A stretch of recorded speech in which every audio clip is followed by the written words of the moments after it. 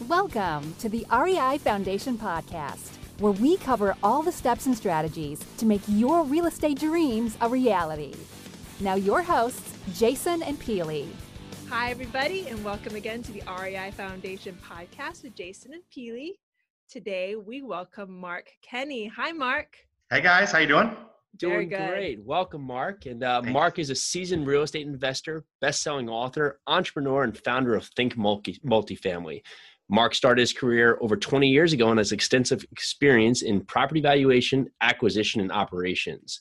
And Mark has invested over 2,000 units and has a top-notch reputation among the multifamily investment community for providing exceptional value to investors and the community while being easy to work with. And he now teaches others how to invest in multifamily, including an educational group, which just started back in October. Mark is a 1993 graduate at Michigan State University in accounting and is a CPA and has provided IT consulting for 20 years and now leverages his vast IT experience to bring new creative technologies that will help others in the multifamily space. Wow, you have it covered. This is amazing. Yeah, I didn't know I put my year in there. Now everyone knows how old I am. Sorry. I graduated when I was 12 from college. That's it. So that's it. Doogie Howser. Yeah, that's it. So if anybody, we have the video on right here. So yeah, he's got the scope. But welcome. Thanks. This is a great story here. We'd love to get a little more context. How did you get started in real estate? So I grew up one of 7 kids. I really didn't have a lot growing up, to say the least. We had, people worse off than us. We had food, and we had a place to live, which is great. But anything above that, we really didn't have. So I had a lot of kind of embarrassing times growing up. I remember my dad had a 1969 VW Bug that was primered, that kind of reddish, pinkish color, and he'd be driving by. My brother and I, twin brother, would be like, past girls were like, oh my gosh, we'd go down in our seat, So I had a lot of those moments growing up, and it was kind of like, I don't want to go through that with my kids. And my parents are not entrepreneurs at all, and nobody in my family was. My twin brother and I actually really had a big heart to do something more. But so in college, I went to college, you mentioned CPA, and started looking at properties when I was a senior in college. Had my first accepted offer when I was 21, just on a duplex. Wow. And then my dad talked me out of it. Wow. So I remember where I was sitting. I was sitting at Hardee's in Michigan, and my dad just I came to the conclusion it didn't matter what the deal was, no deal on the planet was good enough for him price-wise. And he wasn't even an investor, but I value his opinion. So after that, I'm like, man, I'm going to look at properties, not take my dad with me anymore. And I stopped taking him with me and bought a property that was a complete, basically, gut job, and told him after I bought it. Nice. And so kind of fell into it somewhat. I always loved real estate and I don't know why. And knew that I didn't want to do the corporate world thing for my whole career. What's amazing there is that, so you talk about your background, but a lot of people are just so scared to get started. And here you are, 21, you're in college, you have your dad telling you no, and still you go out and do it. What is something that would sets apart to allow you to do that? What's something in your mind? Was it just that you were so focused on making change, or? Yeah, I mean, truthfully, it was really more, I was so fearful of not having money. Okay. And it's a bad thing, right? I mean, I still struggle with now. It's like, well, why do you still struggle with it? I don't know. It's one of those things, you shouldn't put trust in God and not struggle with that. But the fact is, I was so fearful of not having money to support a family when I got older, and seeing my dad that worked his butt off, and you come home and, work on cars that are broken. He would spend 2 hours fixing a toaster. Go buy a toaster for $15, But no, he would do that. I didn't want to have that growing up. And my mom helped us with that. She's like, yeah, you need to try to do more. And I have 7 kids, and I'm really the only one out doing my own thing, really. So I drive, I guess. What does your twin brother do? Does he not? So we started together, and then he got married. His wife didn't want anything to do with real estate. So we kind of dissolved that, but he's IT like I was. Got it. And he's CPA as well, like me. So pretty. Oh, wow. Yeah. Wow. Well, your parents, I'm sure, are proud. That's pretty active, even for the two of you right there. Amazing. Yeah, we helped each other. I mean, we kind of were able to encourage each other to do things, and we always had a good relationship. We fought a lot, but we loved each other and helped each other. So like we were talking about, you started at 21, just kind of jumped in. So how did you learn, or did somebody help you take the steps to becoming the investor you are today? Yeah, so we, the financial background definitely helped. I mean, it's not the only thing. The thing I kind of really lacked was the understanding, raising money from other people. But I had a guy that both my brother and I really, really liked. That was a commercial real estate guy in our hometown. He was really the only commercial real estate guy, and he kind of took a liking to us. And we were young guys, and he was probably in his 50s at the time, and he taught us a lot and really encouraged us. And we bought, I think, like 6 properties from him in a couple year period of time. And but that was with my brother and myself. We started raising money. We joined some other groups here and there that kind of helped a little bit more on raising money. But the biggest thing I concluded, that I didn't have very good on the IT side. I was really good. I had to go to different projects and meet people, but I really didn't have I didn't really care that much about people's personal life, frankly. I didn't. I never got into, if they have wife and kids, and, so it was kind of one of those things I didn't take the time to really understand people. And now with real estate, my whole goal is it's not to get money from people. It really isn't. We can get money enough to do things, but it's to understand people, what their goals are. Maybe we can help them, maybe we can't. I refer people to other people, self-storage, mobile home parks. I have people in that industry too. So that was a big kind of 180 for me. And people that knew me from before doing IT are like, who are you? It's like, you're totally different. I'm like, yeah, I'm happier too. I have a lot more friends now. I really do. It's been great. It's amazing when you start to care about the nuances of people. That's right. People. It is. It really is. Yeah, I love that. At a certain point, it just becomes money and it becomes a shutoff valve. But that's an incredible point. If you can understand what people want, because especially in raising money, you want it to be the best option for everyone. And if you don't understand what they're looking for, even if it's a slam dunk deal, it may be outside of their threshold for risk tolerance, or it might not be the right time for the whole pattern. There's just so many different levels there that could make something that seems to you like the best investment really just not even be in the ballpark for another person. So, and you first start out, admittedly, right? You're scared, you're raising money for the first time, and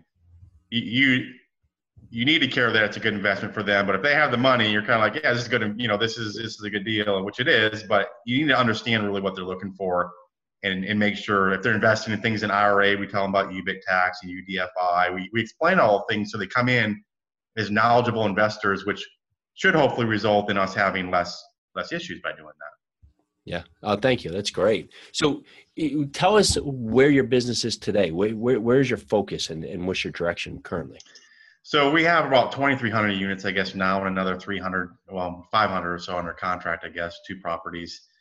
And people are like, well, how many you're trying to get? I'm like, there's not really a number per se. We did say we wanted to do, we've done like 1,200 and some this year already. But at the end of the day, if there are enough good deals out there, we'll keep buying. They're not going to stop. Why would we, if we can keep going? And then, we have the education piece. We've been helping people over the last year, and I mentioned October of this year, we kicked off kind of our coaching program, and we kind of fell into that by accident, wasn't even planned. Kind of an event happened that kind of threw us into that, and then now we're like in love with it, both my wife and I, and we do events 3 times a year. And it's seeing people that can potentially take action and change their entire family history. It's just unbelievable to me. It's what happened to me, because I was in a rut where I was doing IT. I'm in an IT company making actually a lot of money. But that sleeping 3 hours a night, ignoring my wife completely at the time, that caused some significant issues in our marriage. And people was, what's your why? I'm like, well, I had to make a change, about 4 years ago, or I was going to, probably family fall apart. So, I went to Paris for projects, and Belgium sounds great, right? It wasn't for me, because it took too much time away from really what's important to me. Well, thank you. Yeah, we usually ask that question later on, but it's such an important part just to understand why you're doing what you're doing. And that's amazing. And for people who hear 2,300 units, it's a lot. And they probably are sitting here listening, well, wow, how could I ever even achieve just getting to one property? So what's an actual step for someone today if they're looking for multifamily to get them started? if they're going to get started, I mean, the fundamental is the education piece, which they can get a lot of different ways, in books and podcasts and online, things like that. But end of the day, I think the first question anyone has to ask themselves is really, am I willing to partner with somebody, yes or no? If they say no, then it's a pretty easy, you're limited to what you can do with your own net worth and post liquidity. You can only go so high. If someone says, I'm open to partnering with somebody, then it's limitless what you can do. And end of the day, if you call a broker and say, hey, I'm brand new to multifamily and I'm a great guy and I'm looking for properties, one discussion, call them up and say, hey, my partners and I, it has to be true, right? Partners and I own whatever, pick a number, 1,000+ units. We're actively looking in your area. We bought 4 properties already this year and we want to see what you guys have in the market. Total different discussion and instant credibility through somebody else's story and track record. Yeah, that's what it comes down to. Yeah, pre-framing the story is everything, especially when you're just getting yourself your traction. So for your group, how do you source what you're looking for in terms of assets you're looking to buy? What's something for you? Are you buying where you are in Texas? Are you creating in other markets? Or what's something that sets a parameters for you so you can make a quick decision of whether it garners further look? So it's been, let me see, 14 months since we bought in Dallas, unfortunately, but that's function of the market. We own a lot of properties here. I personally don't get it anymore here. Cap rate's so low. I just don't see it. So we started buying about 800 units in Atlanta this year, and in my mind, a couple years probably behind Dallas. We bought some in Memphis, more for cash flow. So our strategy's changed a little bit. We bought a lot of properties in the past that required almost down to the stud rehab, and there's nothing wrong with that. I think there's nothing wrong with having that in your portfolio. But this whole concept that the market appreciation is going to continue, which it could not, and focus more on what's a little bit known, either forced appreciation, I can improve the property through management or rehab, but something that's cash flowing in the markets that probably don't fluctuate as much as some of the other markets. What we look for, your typical job growth, population growth, but some of the places we're looking, the job growth isn't huge, but it's more kind of steady. Doesn't fluctuate as much with the economy. So we kind of have a mixture of properties. Well, thank you for that. Yeah. Thank you.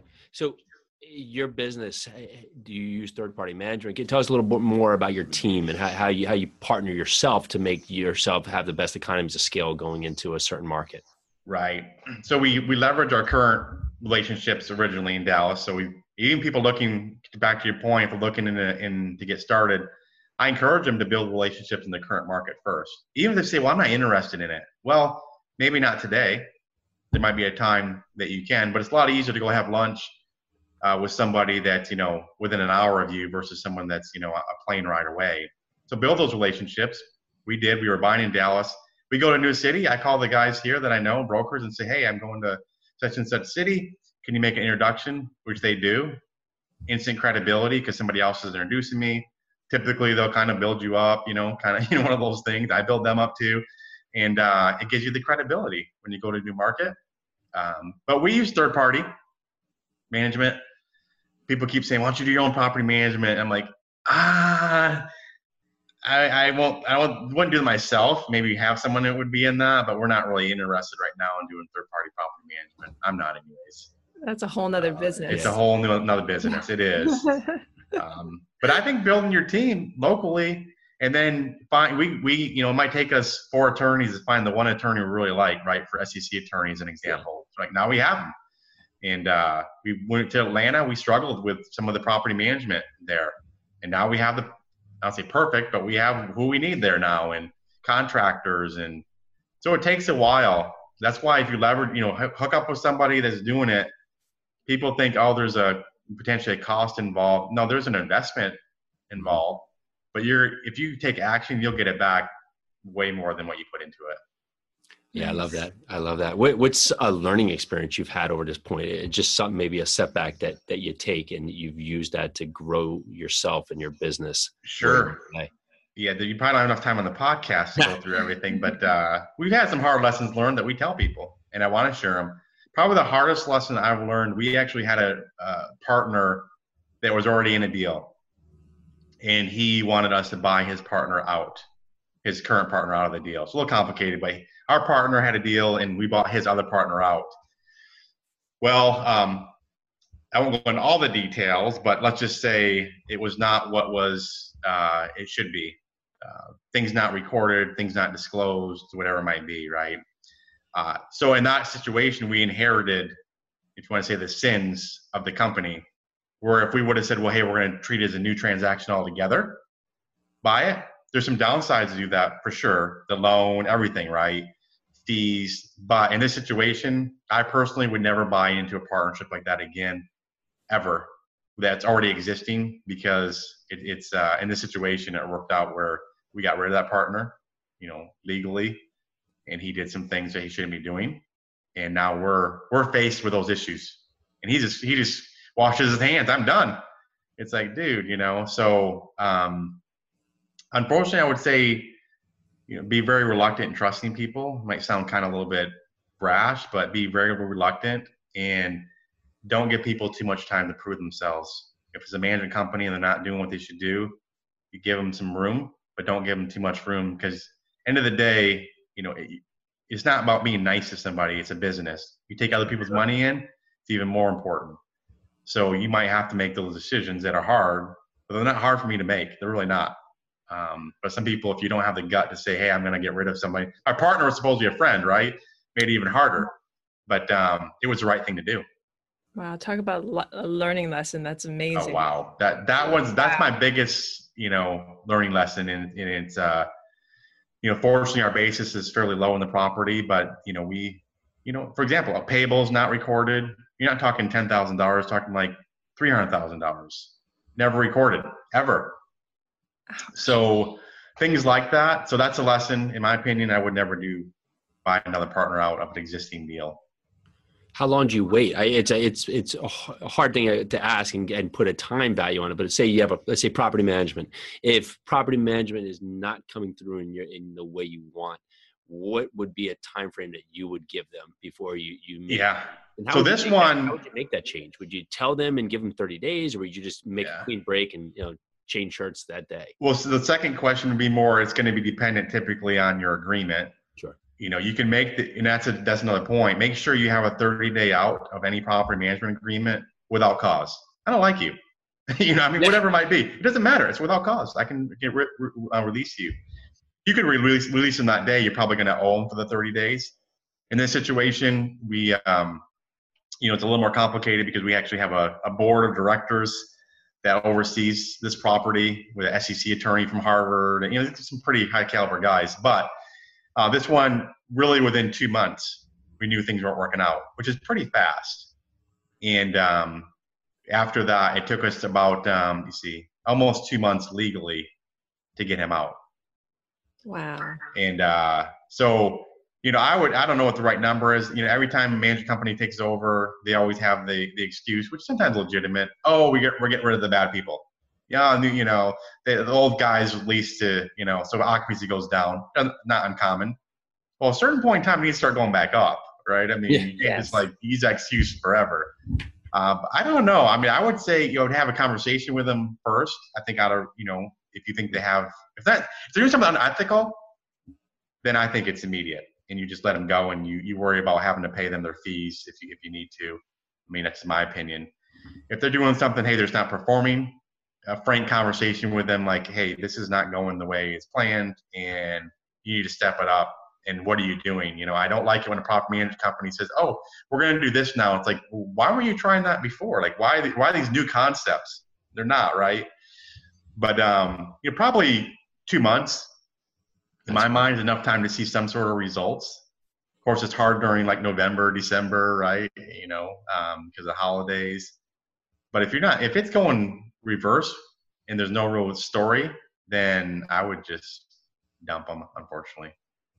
No, I love that. It's not personal. You're bringing other people's investments, so you have to have metrics that you stick them to and take action. So thank you, because it's even for us, we're learning just making sure that we're keeping the rhythm with our property managers, and it's just they have a plan, and all of a sudden they come with this red herring and they say, well, we're going to do this magical thing today. Well, where was that day one when we talked over it? Why is that? Today?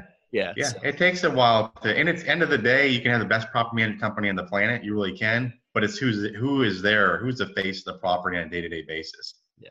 How can the same property literally be 95% occupied with a manager and then 80% occupied with another manager? Price stay the same, property staying the same, locations the same. It's the people. It's a business. No other business. How can someone go and become a new CEO of a company and just take it from, you know, whatever to whatever, and someone else goes in there and runs it down? Yeah. It's people. It's the people. No, It most is. definitely. Well, this is going on sort of your educational group, tangent on your educational group. What steps would you give somebody either in your educational group or just anybody new to this business? What actionable steps would you give them to get started? Yeah, so I would say, education for sure. I mean, read some books, podcasts, Bigger Pockets, all those type of things. That stuff is all free, pretty much, almost free. And you can get the knowledge first. Then I would say you have to define your criteria. That's your next step.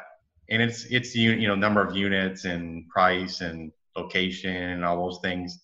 But I think you can't even do that until you decide whether you're going to partner with somebody or not. Because we were trying to buy in Atlanta and we weren't able to for a while. We were trying to buy. We partnered with somebody there that had experience there, and we got deals kind of right away. So if you build those relationships with partners, if you say I'm not going to partner, it's pretty easy.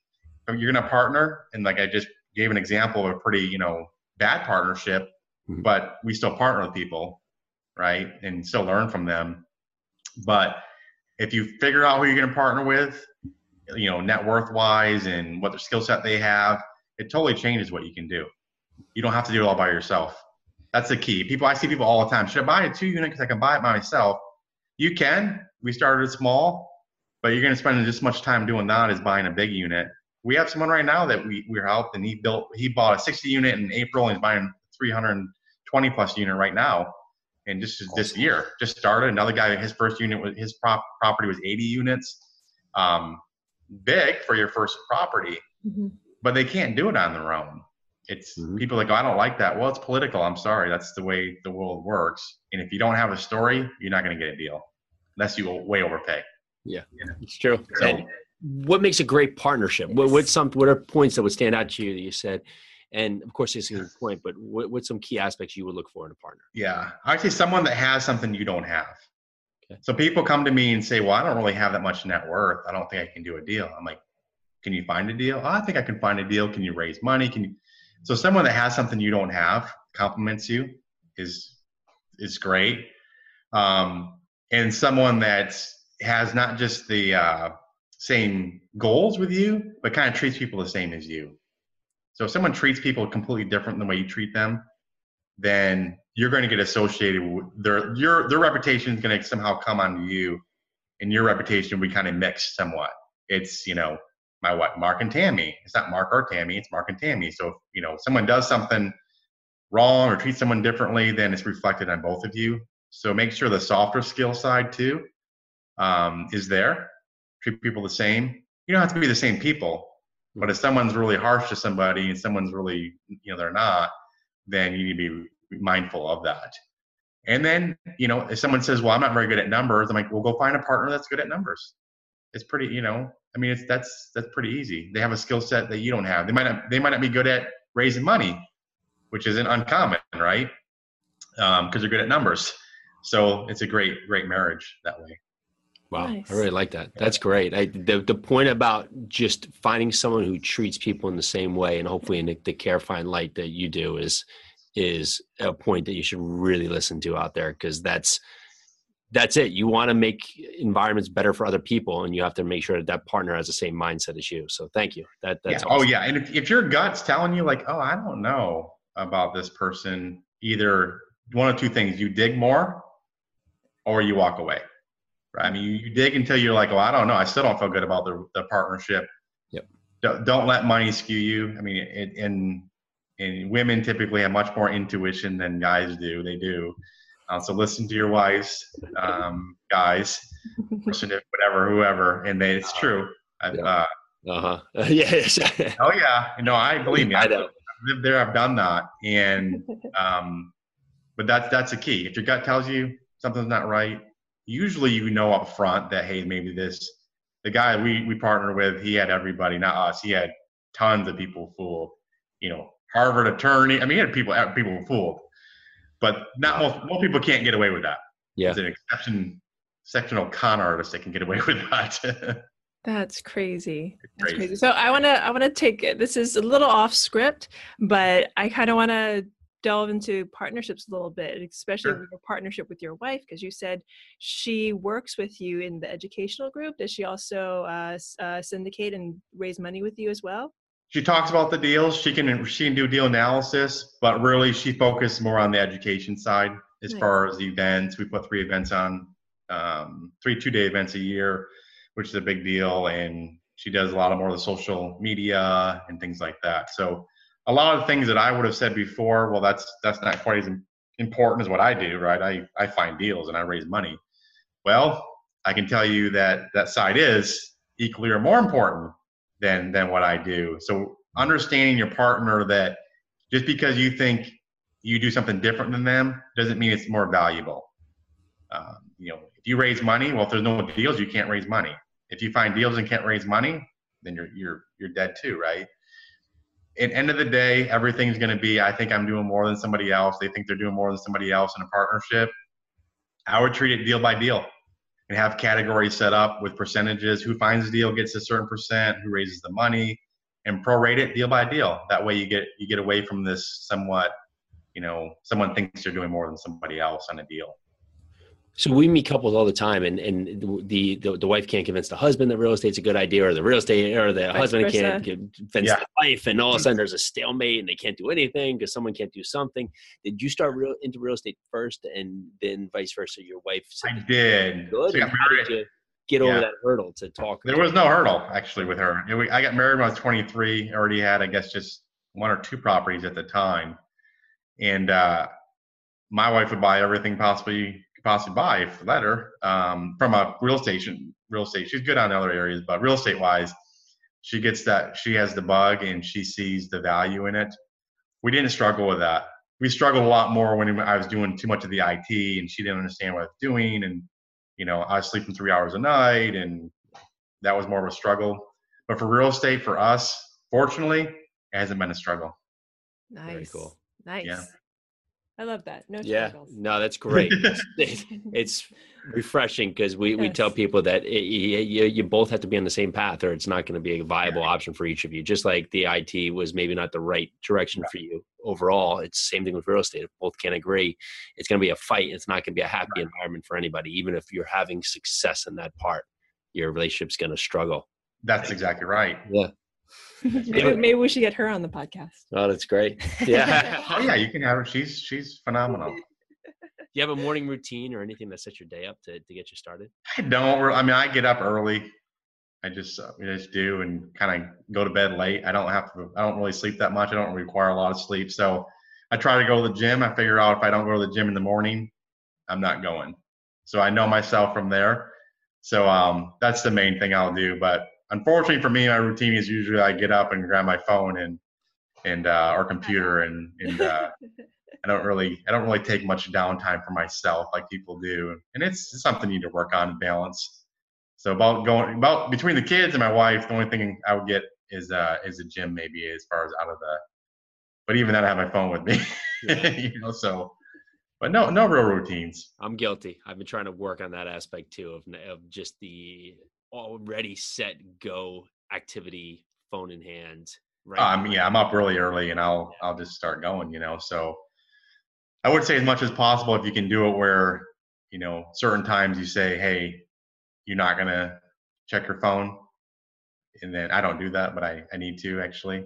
And I actually told my son today I'll start doing that at certain times. So we'll see. Well, good for you. You have to promise your son, because he'll keep. He'll hold me accountable. He will. So you gave us an awesome why. What are some words you live by? I have to give back to people. People think and don't have scarcity. So when you're sitting there going, social media, even if another syndicator gets a deal, don't be like, well, I don't want to like that post because I might take investors away from me. I can tell you without a doubt, if you give and you are encouraging the people and you're actually, thankful that they're doing well, then it will more than come back without. And if it doesn't, oh well, but I can tell you by being a giver, no doubt it'll come back. Nice. I love that. Thank you. That's some good words. Yeah.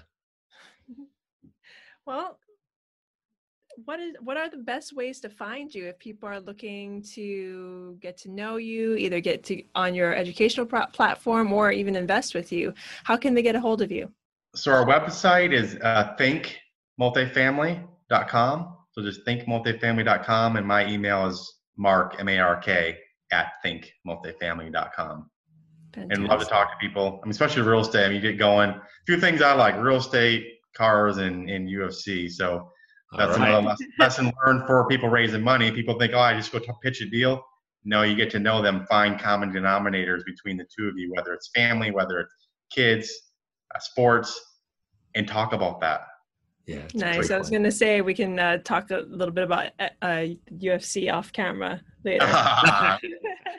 Yeah, it'll take too much time probably right now. That's it.